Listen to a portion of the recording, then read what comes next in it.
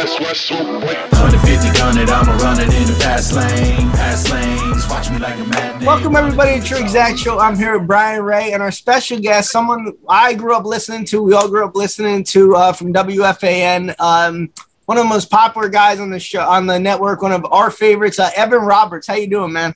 That makes me feel old. I appreciate it, but when I hear I grew up listening, you started young. Me. You started young. Like, I don't think I'm that much younger than you, honestly. I think you just started young, which is what I want to get into. I appreciate you coming on, but, like, your story to me is the most interesting because I remember hearing you when you were, like, 20, 21 on The Fan, and, like, we were almost the same age, and I'm like, damn, here I am listening to this guy, and he knows the shit. Like, it was almost, like, very relatable because you were our age. So I do want to know, like, your backstory, how you got into The Fan and how you started radio in general. Well, it started when I was about 8 years old because I grew up listening to WFAN. I loved it. I was obsessed. And I applied for a job as an 8-year-old because I was delusional. So I sent the tapes thinking, hey, maybe they'll hire me. I mean, why the hell not? And what it turned into was an opportunity to fill in on the Imus in the morning show. So it was kind of like a one-time thing, but that was like the way beginning of a radio career. And from that moment, that's when I got to meet who eventually became my boss, Mark Chernoff. And then while doing other radio jobs, I worked at XM Satellite Radio in the early 2000s when it first launched, Sirius Radio down in Baltimore doing sports. I would always continue to say, hey, I'd love a chance at The Fan. And I would always send demo tapes. And most of the time the response would be, oh, that's great. You know, send one another year from now. And then finally they gave me a shot. So really it kind of began as a joke as an 8-year-old. Yeah. And then eventually I was able to work my way back and get a couple of fill-in shifts. And I was fortunate enough to be promoted and get the opportunity to work with Joe. But I grew up listening to the station, man, like I'm sure you guys have. And that's where it started. Like from the moment, just as a sports fan with my dad, I always said, boy, this is what I want to do. And I'm lucky enough to have been able to do it.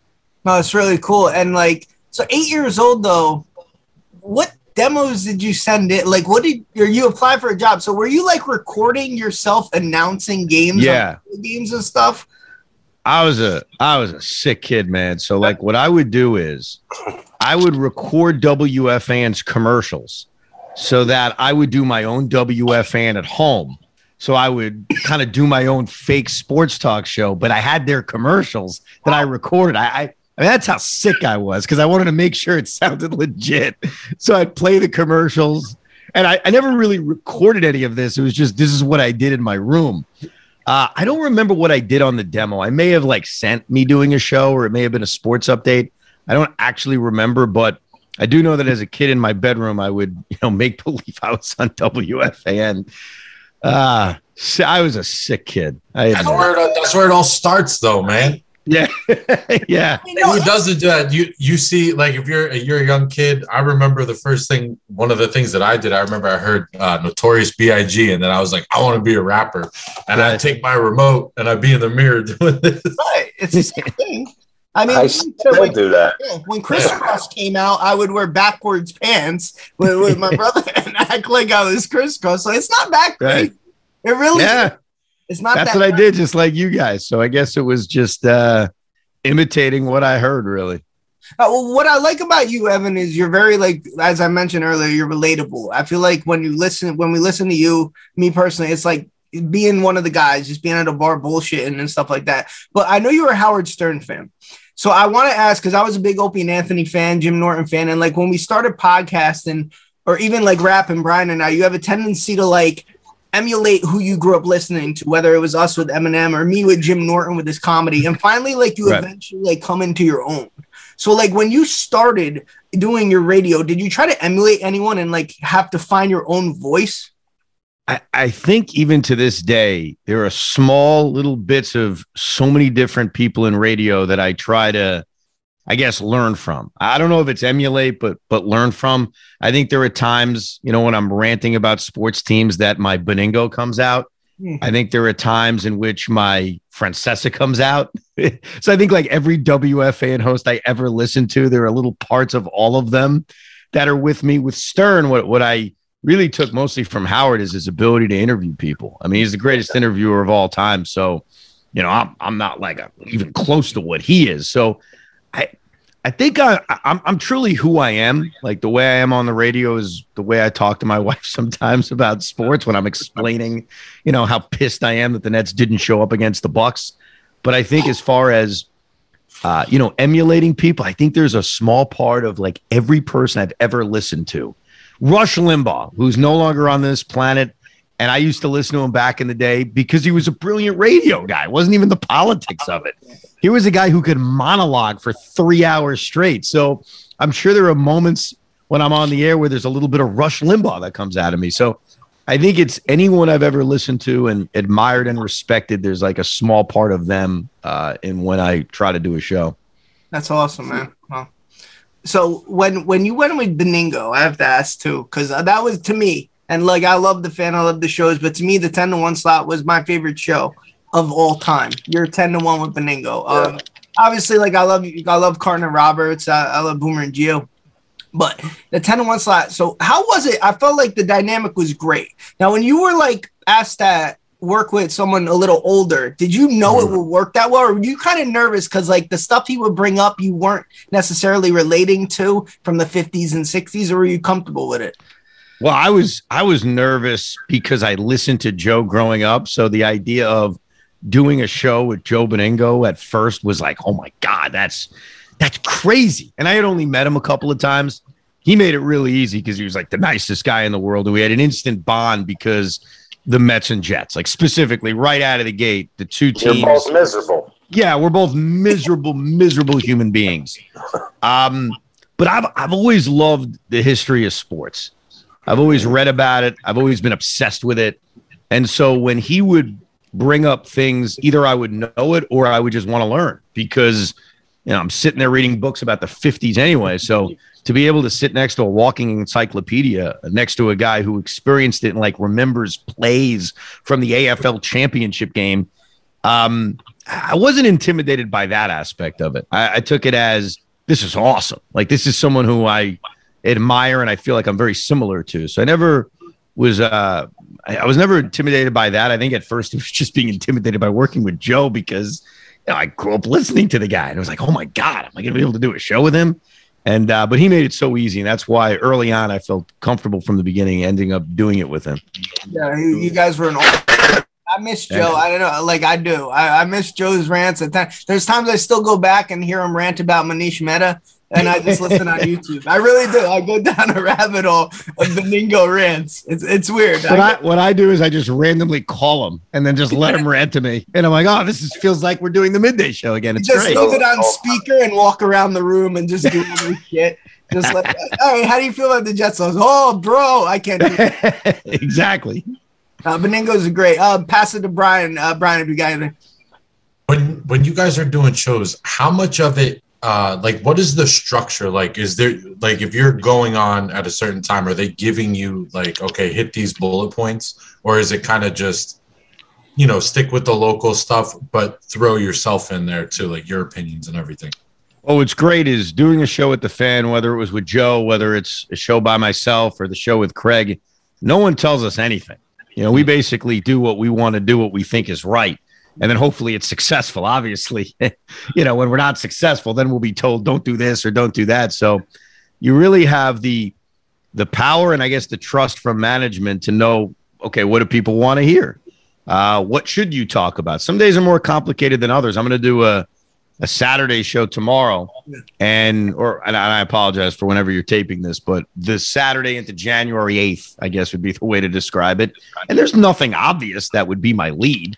You know, so sometimes it's days like that where you say, maybe I'm going to open up with the Giants, or maybe it's, you know, Julius Randle, or maybe it's the fact that Nets suck.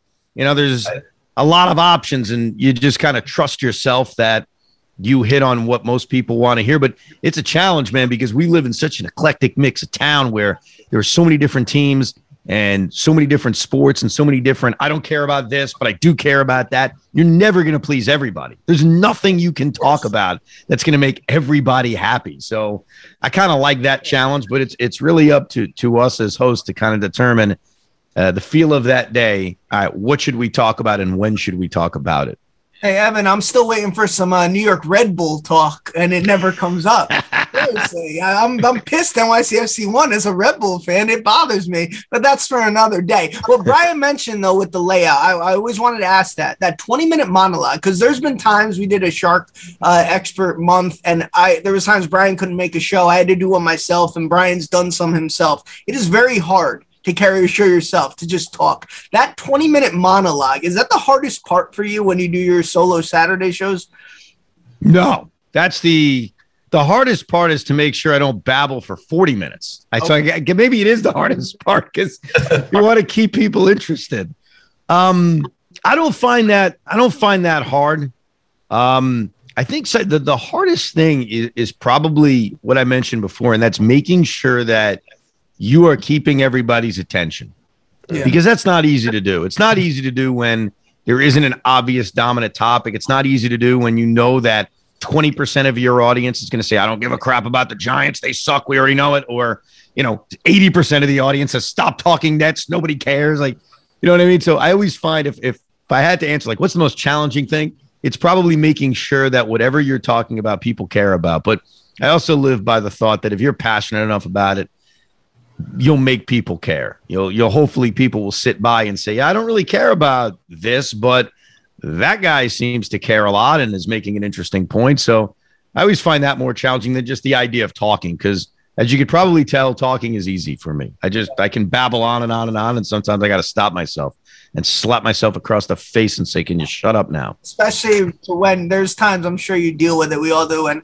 like, the Cowboys, I'll go upstairs. I'm a Cowboy fan, and I'll talk to my wife. This could be our year. And she's like, I really don't care, like, what you're talking about. Like, and I'm trying to explain, like, how, this is magic this year and years past. And she's like, okay, great. So there's times you got to talk to yourself, right? Yes. The people around you, they're happy for you, but they don't really know about it. I love my wife, and I think one of the best things that connections that we have is that she doesn't like sports.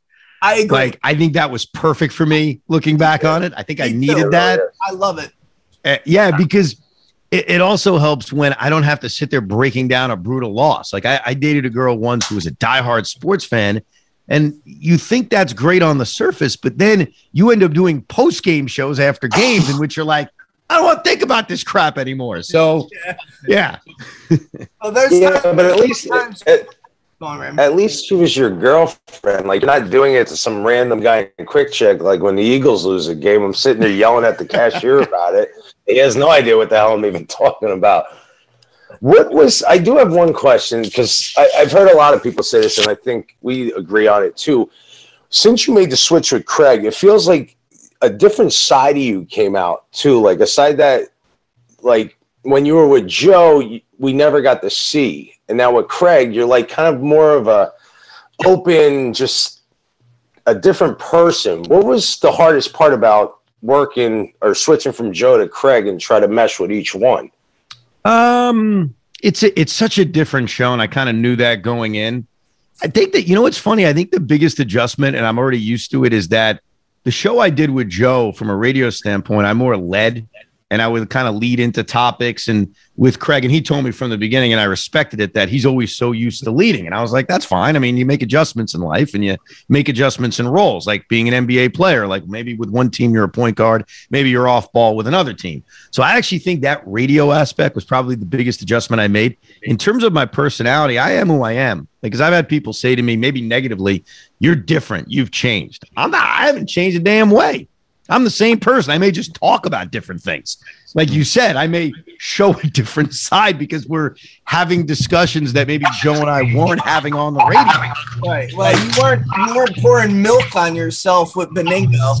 That's true. But you know what? If it was ever a situation in which we thought it would bring good luck to, let's say, the Jets or a team that we root together for, I would have done it. It's not something that I just decided to do. But I honestly think other than that radio aspect of it, the adjustment's just been, getting used to it's a very different kind of show. And, you know, I still get people commenting like, oh, it's just so different. I'm like, yes, I know. Now, maybe some people like it more. Maybe some people don't like it. I respect that. There's always going to be different views on it.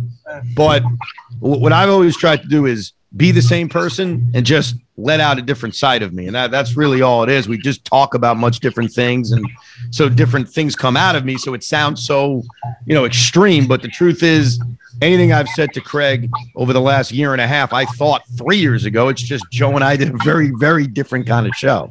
Yeah. You know, different ain't always bad, though. And you got to like, take the negative comments with a grain of salt. There's, like I always say, there's a ratio. There's 350 million people in this country. And even if you get 1% who likes you, that's 3.5 million fans. If my math is correct, right?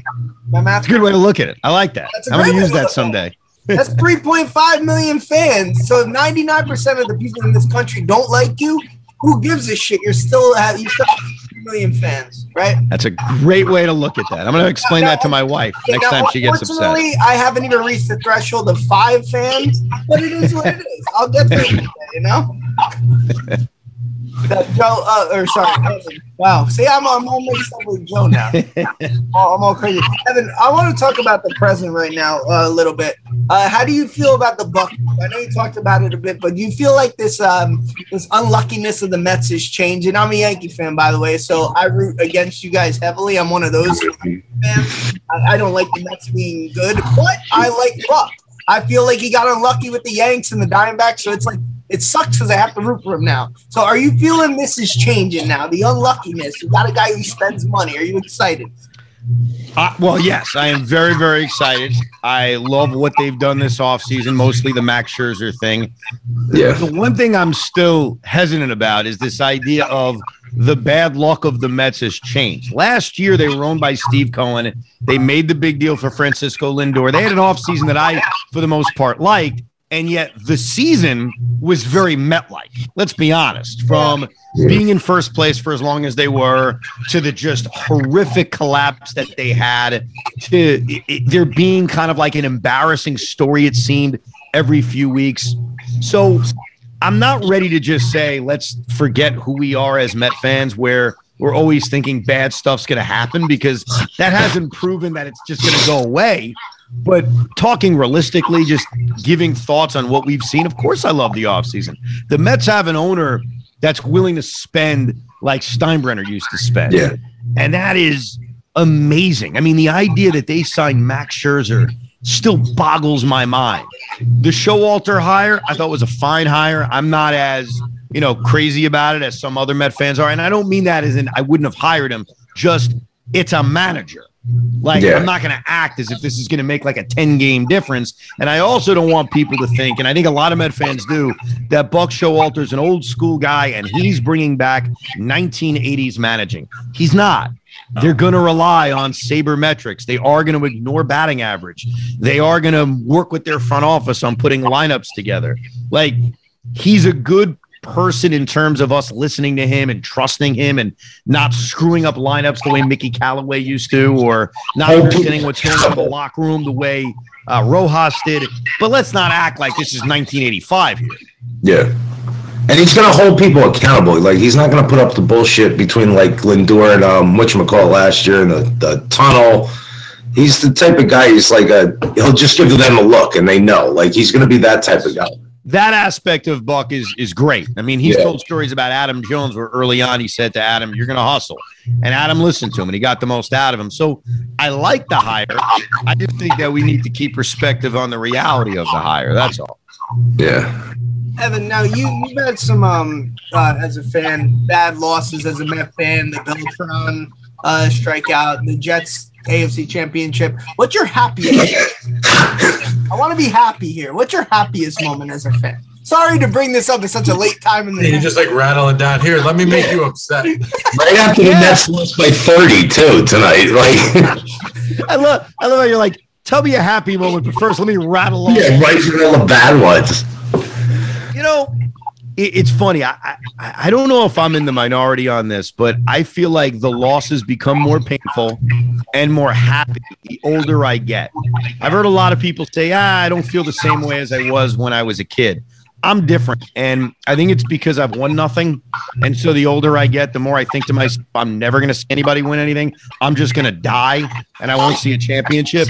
So this may sound surprising to give you such a recent moment for happiness, but I think it's Game 5 against the Dodgers in the divisional series in 15 when Jacob deGrom showed balls of stone, fighting through trouble throughout that game, and then the bullpen and Familia getting 6 outs. And it was a scintillating game. It was an insane game. I couldn't sit. And I remember the feeling after Familia got that last out was just raw excitement. So I don't know. For some reason, that game, because it's a Game 5, it's a winner take all. There's no margin for error. That game is probably the happiest I've been. And look, there are other moments I've been happy for. I mean, going into New England and beating the Patriots in the playoffs, going to San Diego and beating the Chargers in the playoffs for the Jets, the Nets getting to their first NBA Finals, the Mets winning a couple of pennants. But I think if I had to pick one, it's probably Game 5 against the Dodgers. The raw emotion and excitement of winning that game. I would have thought you said when Brock Lesnar won the title Saturday night.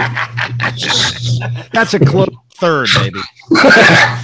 I heard you say something on the fan today, which they kind of give you shit for, Tierney.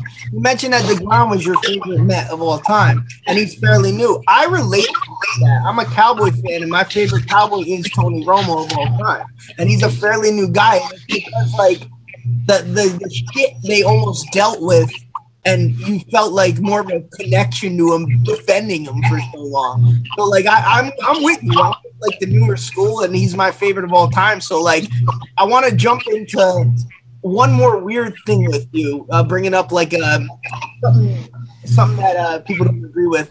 I've owned a Billy Cundiff Cowboy jersey, and I love to ask this: what's the weirdest jersey you've ever owned as a fan for the Jets or Mets? Yeah, Billy. Well, that one.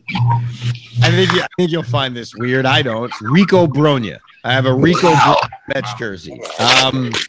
Actually, you know what? That's not the weirdest. I have a Josh Tolley Mets jersey. He was the backup catcher who caught R.A. Dickey's no-hitter. But the only reason I got that, it was a game-used jersey, and it was discounted. And I was like, why not? Maybe Josh Tolley's going to become a star. But probably in terms of liking a player genuinely, I'd say Rico Brogna. I loved him as a kid. He was a great defensive first baseman. He could pick it over there, left-handed bat like me. Couldn't hit. Well, he ended up having some offensive success. I couldn't hit. But probably Rico Brogna would fit the bill. That's pretty good. What about Jets? I don't think it's weird, so maybe this won't qualify, but I have grown to really appreciate Mo Lewis for the crap he gets for the hit on Drew Bledsoe and the NFL. The Brady era. I really did. The Brady era? You mean the Brady century? The era isn't over yet. Luckily, Brady League. I thought Mo was such a good Jet, so I think after the fact, I looked at it and said the disrespect he gets for doing nothing wrong. I mean, it's not his fault. The guy got freaking hurt. I don't think he was even penalized on that play. So Mo Lewis may be my answer with that. All right, let's let me say, never give up hope. I'm an Eagles fan. I was an Eagles fan since I was 5 years old, so I went 30 years of a lot of, like, misery. Oh, yeah. I never thought I was going to get to see it, and let me tell you, and I try to explain that to Scott, because he's almost at that certain age since the last time Dallas won a championship. Part of you... Let's not get on me here. This is my show. I don't want to feel bad. All right? Yeah, this is a brother rivalry, in case you haven't noticed, Eagles-Cowboys. But I'm aware. Part of you misses the chase. It's a weird thing, and I always try to tell people this, that when you finally win it, it's great, like, you know, you're on cloud nine, but, like, part of you misses that chase in a way of, like, kind of being upset and just chasing it and then hoping that one day you win it. It's a weird thing, but we've seen the Red Sox, think about it, we've seen the Red Sox and the Cubs win a championship in our lifetime when some fans didn't even see one of those. Right. So it will happen. I really want to see the Jets win, not the Mets, but the Mets I could care less about. I appreciate that at least one of my teams you care about winning. I understand what you're saying, except I don't understand what you're saying, because I just want a championship. I'm not going to long for the chase. Look, if one of my teams wins a title, I'll get the chase from the other teams that haven't won a title. Like, if the Brooklyn Nets win the title this year, they won't. But let's say they did. I'll still have the Met chase. I'll still have the Jet chase. You know what I mean? So just give me one, all right? And I'll worry about the chase. I will say, Evan, as Penguins, Kansas Jayhawk, Yankee fan, it is really tough on me.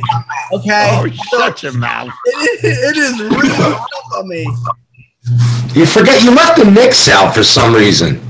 Well, because they don't do anything for me. I only want the, what have you done for me lately? That's how I am, Evan. When Jeter retired, I didn't care. Move on. See ya. I want the next guy in. I have no loyalty at all to my players. I have a loyalty to the team because the players come and go. That logo is there forever. That's how I look at it. We are fans of our teams before players get there and after they're gone. That is true.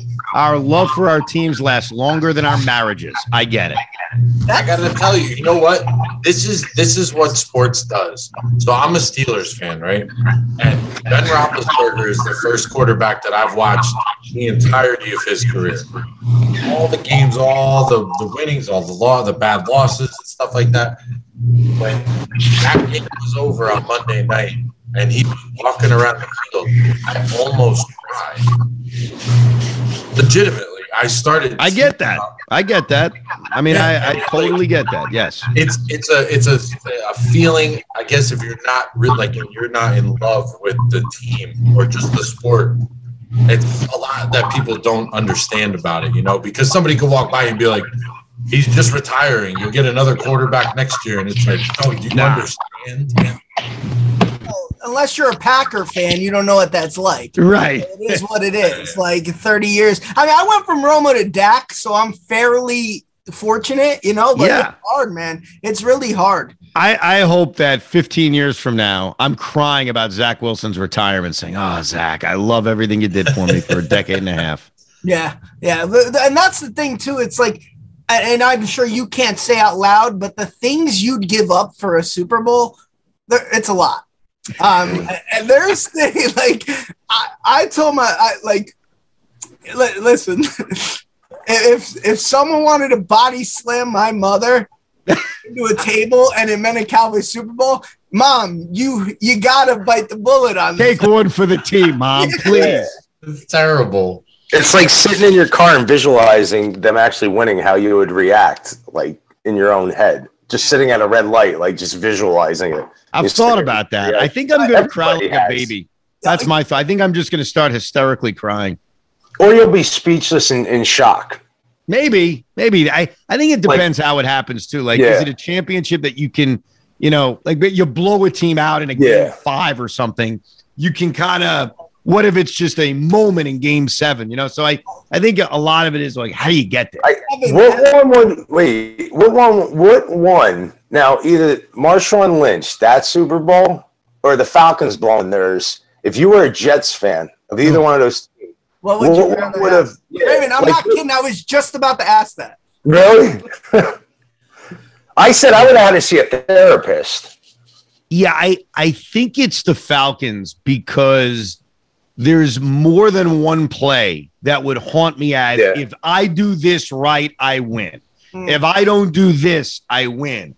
I think with the Lynch play, it's obvious. It's one play. It's one decision that was made. It was one mistake. And yes, it would haunt me, but I almost think that having so many, because when you go back to that Atlanta game and the way they blew that, there were 5 different things, and I'm being generous. It's like 7 or 8 different things that happened. And if one of those things doesn't happen, they don't blow it. Right. Yeah. And so I think that one would probably crush my soul more. Now you could argue too. I hate to retract and bring up bad memories. That Julio Jones catch was as good as the Andy Chavez catch that never get remembered. You know what I mean? No, it's true. It is. I know. Listen, there are things that to me don't even matter when you don't win. Like Kevin Durant had this amazing Game 5 against the Bucks, like this incredible performance. And I remember even thinking it at the time and saying it at the time. This was amazing. This was a religious experience, but it means nothing if they don't win the series. And obviously the Andy Chavez catching an individual game, the John Starks dunk, if you're a Knick fan, like, yeah, I become bitter about those things because I didn't win. So as soon as I think about it, I think about the other stuff that happened that causes me pain. Right. And then you got the, like, for us, it's the Soriano home run in the top of the 8th with the Diamondbacks. No, you know why that doesn't apply? Why not? Because you won the effing World Series in 1998, 1999, and 2000. So kiss my ass. I want them all. No, okay, here's one. Here's the goal. What about the Soriano one? Yeah, I got nothing else. I'm fairly fortunate with my teams. I mean, I've seen fairly fortunate.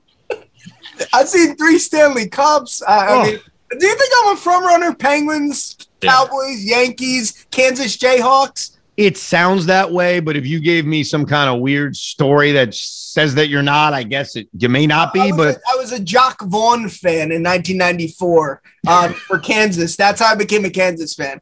Jock Vaughn. And my dad threatened to kick us out of the house when we were like 4 years old. It was, you like the Yankees, you don't live here. Any other sport, you can choose who you want. Oh, nice. That was the rule.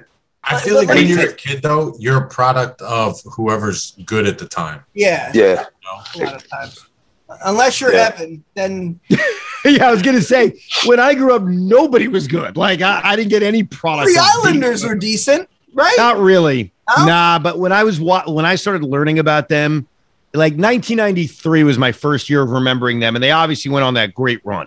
Yeah. But after that, what the hell did they do? That was their last series win for a decade and a half. I mean, what are we talking about? Yeah. Hey, you beat the Penguins 2 straight years in the playoffs, though, right? So good for you. The 93 run was, I mean, they got to the Eastern Conference Finals, just like they have the last 2 years. So the Islanders sort of, but after that, they got swept by the Rangers the following year, and then they did nothing for basically multiple decades. So I don't know. Nobody was really good for me. Well, back to the play, like you said, the immaculate reception. I'm pretty sure Kenny Stabler had an amazing run before that play. Nobody remembers. It was like a 17 sweep. He ran 20 yards and broke 3 tackles. So it's like you said, the greatest play of all time, supposedly, is like no one understands what happened before. It is crazy. History is written by the winners, man. You got to win. Play that was potentially illegal. It was illegal. It was illegal, yes. Yeah. Evan. Well, no. Potentially. It's the Steelers. He's a Steeler fan. We have a Steeler. Yeah, I get you. Yeah. Shocking how there's no proper camera angle of it either. Evan, now I have a gripe with Gilbert Brown in my lifetime, right? He's my number 1 enemy. It's been well documented. Gilbert Brown and Stewart's Root Beer are my top 2 enemies of all time. Stewart's Root Beer refused to give me change for meter parking in 2010, and I've refused to eat at the establishment since.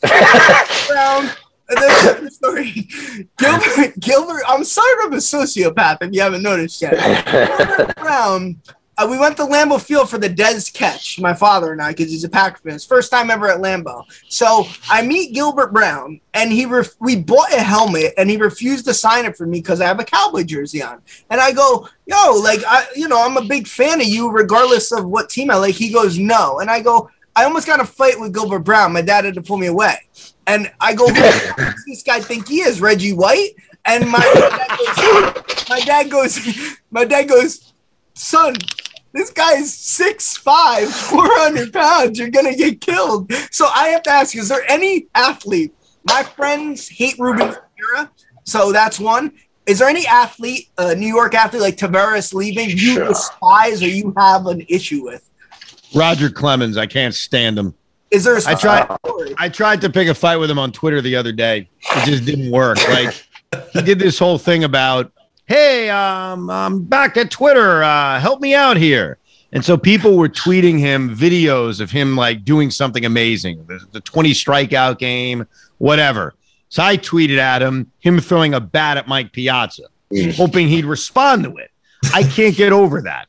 I just can't get over the fact that steroided up, fat-headed douche threw a bat at Mike Piazza in the midst of the World Series. Oh, he also said, I thought it was the ball, which makes it even weirder because why would you throw the ball at him?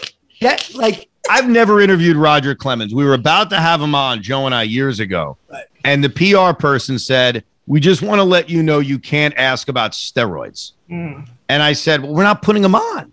And what's so frustrating about it was we may never had gotten to steroids because the first thing I was going to say to him was, hey, Roger, why'd you throw a bat at Mike Piazza? And I was going to really go after him.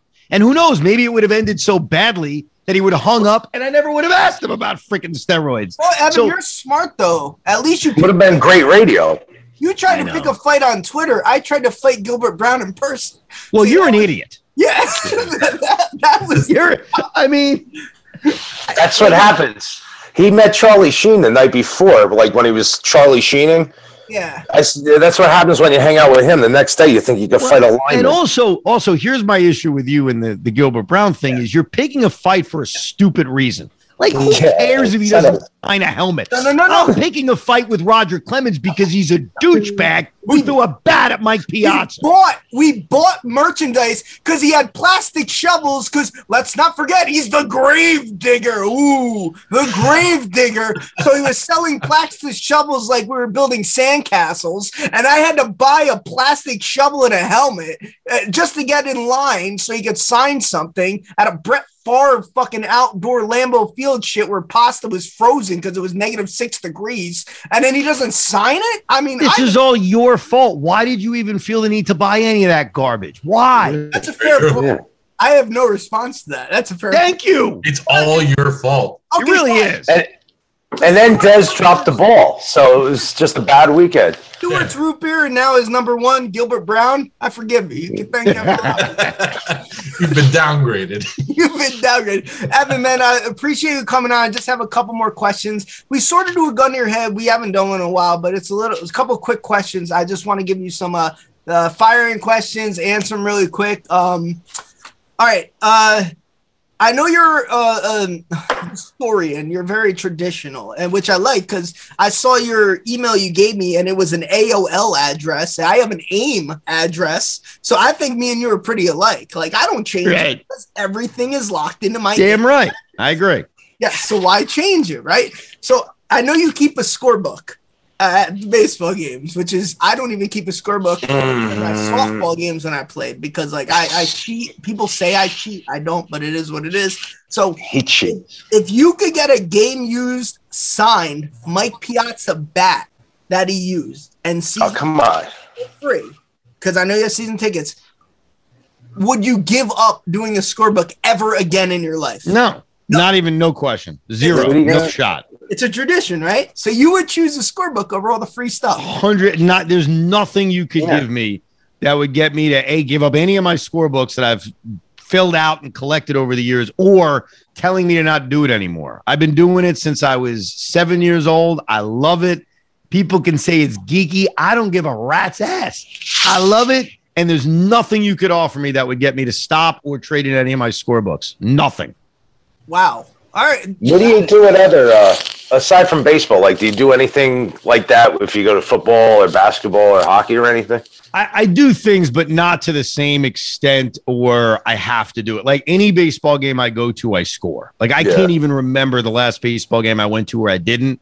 And like, look, there are some games on TV I won't score, but then a lot of times if I'm planning on sitting down and watching my entire Met game, which is basically every night, I'm going to score it. Like there are certain things, especially in relation to being on the air, where I may take notes just so I remember certain things, but nothing along the lines of scoring the way I do baseball. Now, do you do it in pen, or are you that bold? Pen. You damn right I do it in pen. That is, I'm impressed. I mean, listen, I don't think I have a lot of skills in this world. Okay, I really don't. Maybe I'm okay at a couple of things. I am a damn good scorebook keeper. Okay. So I don't need erasers. I don't need to white out, though sometimes I do, but rarely. So give me the freaking pen. Let's go. Are you old school with the white out with the brush, right? It's the brush white out. I mean, that's damn right I am. Good. That's probably why I failed a lot of classes in middle school. Sniffing that stuff. It wasn't. It smells good. I'm gonna give. It smells great. I'm gonna give you every sport, and I want you to really quickly throw out who you think is gonna be the champion of each sport. Hockey. The New York Rangers. Wow. No, I'm kidding. I think the Lightning are going to win again. How about that? No, you know what? Florida Panthers. Florida Panthers. Okay, would you like to – is that your final answer after 3?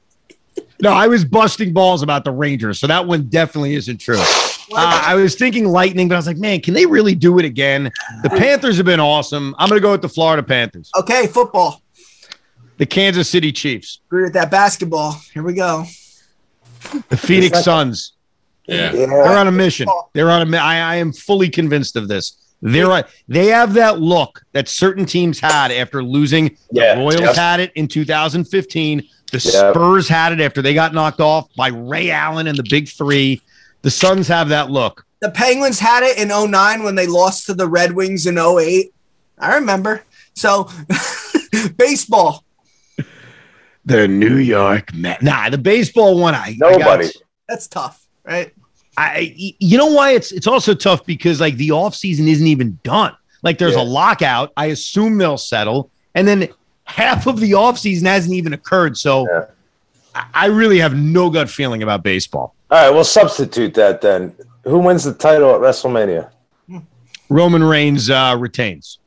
That's great. Scott hates wrestling. He doesn't understand. On our network, we have a wrestling Mark's Side of the Ring. We've had on Eric Bischoff. They've had on Peter Rosenberg. I know he's a little competition, but he's a big wrestling fan. Conrad. We had on Carlito, Conrad. So we do Conrad. That guy's awesome. Conrad. He's awesome, dude. Really good guy. Comes across that way. But just not for me. It's just not for me. That's fine. I don't judge, you know. That's all right. I think I'm the only listener to your post pay-per-view podcast. I listen to it the next minute. You 8 other people. Nice. Yes. I'm one of them. You know what, Evan? You know what I say? When you get 20 views on a show, to me, that's 20 people who are willing to go out of their way and listen to you. How many of your friends could actually say that? That's why. Great point. You have a real good positive attitude sometimes. You got it, because you spend your whole time pissed off at Gilbert Brown and root beer. You got to be positive some other way. Don't forget about Whoppers, the candy Whoppers. They're up there. Candy Whoppers, the worst thing. All right, one more question, Evan. And because you've been generous with your time, and I know your wife and kids are probably like, where the hell is Dad? He just watched the game. He's probably miserable. So, would you rather relive the Beltron strikeout for the rest of your life or the 2011 AFC Championship loss to the Steelers? You wake up every day. It's Dante's hell. Yeah. What would I rather relive? You wake up and you have a vision of it, like,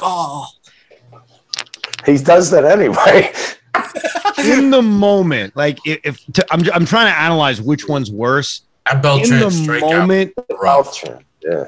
I will give you an answer. In the moment, the Jet game was worse because I knew leaving Heinz Field, I was there that day, we were never getting back. I knew it was over. I knew that was it. When I walked out of Shea Stadium after the Beltron strikeout, I thought to myself, we're getting back.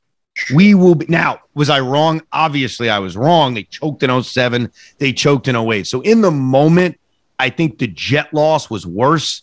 But now seeing the way everything's unfolded, they're both really, really awful. I think, I don't know. Why do you make me answer this freaking question? How can I answer what we do? It's gun to your head. We have these all the time. We make it tough for our guests. We also have Sal Licata on the one sports show we have, how he felt about the Falcons Super Bowl, and he went on like a 10-minute rant on oh, God, yeah, I mean, I can imagine. So I don't know what I want. I don't want to relive any of this garbage ever again. You gotta. All right, the Jets Steeler game. I'll just take that. I agree with that. Hey, you can ask me about the Romo drop snap where I cried like a baby and then drank 14 warm natural lights. That was a horrible moment in my life. You guys listen, in the recent time period of being a Cowboy fan, like the last 20 years, it's been bad for you. I get it. It's been unlucky. It's been snake bitten. It's been things that you can't write. You know what I mean? Like, you've had a lot of bad stuff happen to you. Like I don't feel bad for you, but yeah. We're the Chargers of the NFC. You just don't understand. It's like, why is this happening? But maybe it's just the fortunes from the 90s coming back to haunt us. That's why I'm wearing the Salt Lake City's Bees minor league hat. You know, they don't break my heart. It is what it is. Evan, really quick, we'll do one last round, but appreciate you coming on. Brian Raymond, do you have anything for him? I got one question. Does TJ Watt break the sack record tomorrow or Sunday? Yeah, Mark Gastineau's sack record, because I don't acknowledge Michael Strahan actually. I was going to insert someone going to lay down for him the way Brett Favre did for Michael Strahan. Same page. That still aggravates me. think- I mean, they're playing the Ravens. They're not going to lay down. No, I know. That's the whole joke of it. That, unfortunately, he's not getting that kind of break. I'm going to say yes. I'm going to say he will. Me too. Yeah. I agree with that. Yeah. And does Jonathan Taylor get to 2,000 yards? He needs 266 versus the Jaguars. No. Yeah, I don't think so either. Cooper Kupp, does he get Jaguars to are going to win that game. Dog, stop. Jags are winning. No, they're not. And don't give me this. The Colts haven't won there since 2014 as if that means Jags are anything. winning the game. Okay. Okay. Carson Wentz, baby. Yeah. It's Cooper Kupp getting to the 2,000-yard mark. How many yards does he need now to get there? 71, I believe, He probably will. around there. Who do they That's play? a tough. I'm gonna lean towards no on that one too. Yeah, San Francisco's defense is good. He's had a hell of a year though, man. He's like one of those rare That's wide unbelievable. receivers where you can make a case is like a legitimate MVP candidate. Yeah. All right, Evan, really, thank you, man, for joining us, bro. We'll let you go, but tell everyone where we can catch you, your shows you're on, the morning shows, your Twitter, your wrestling stuff before you go. Well, I'm on the Fan 2:00 Monday through Friday, 10 a.m. on Saturdays. Sometimes I do a podcast when I'm bored.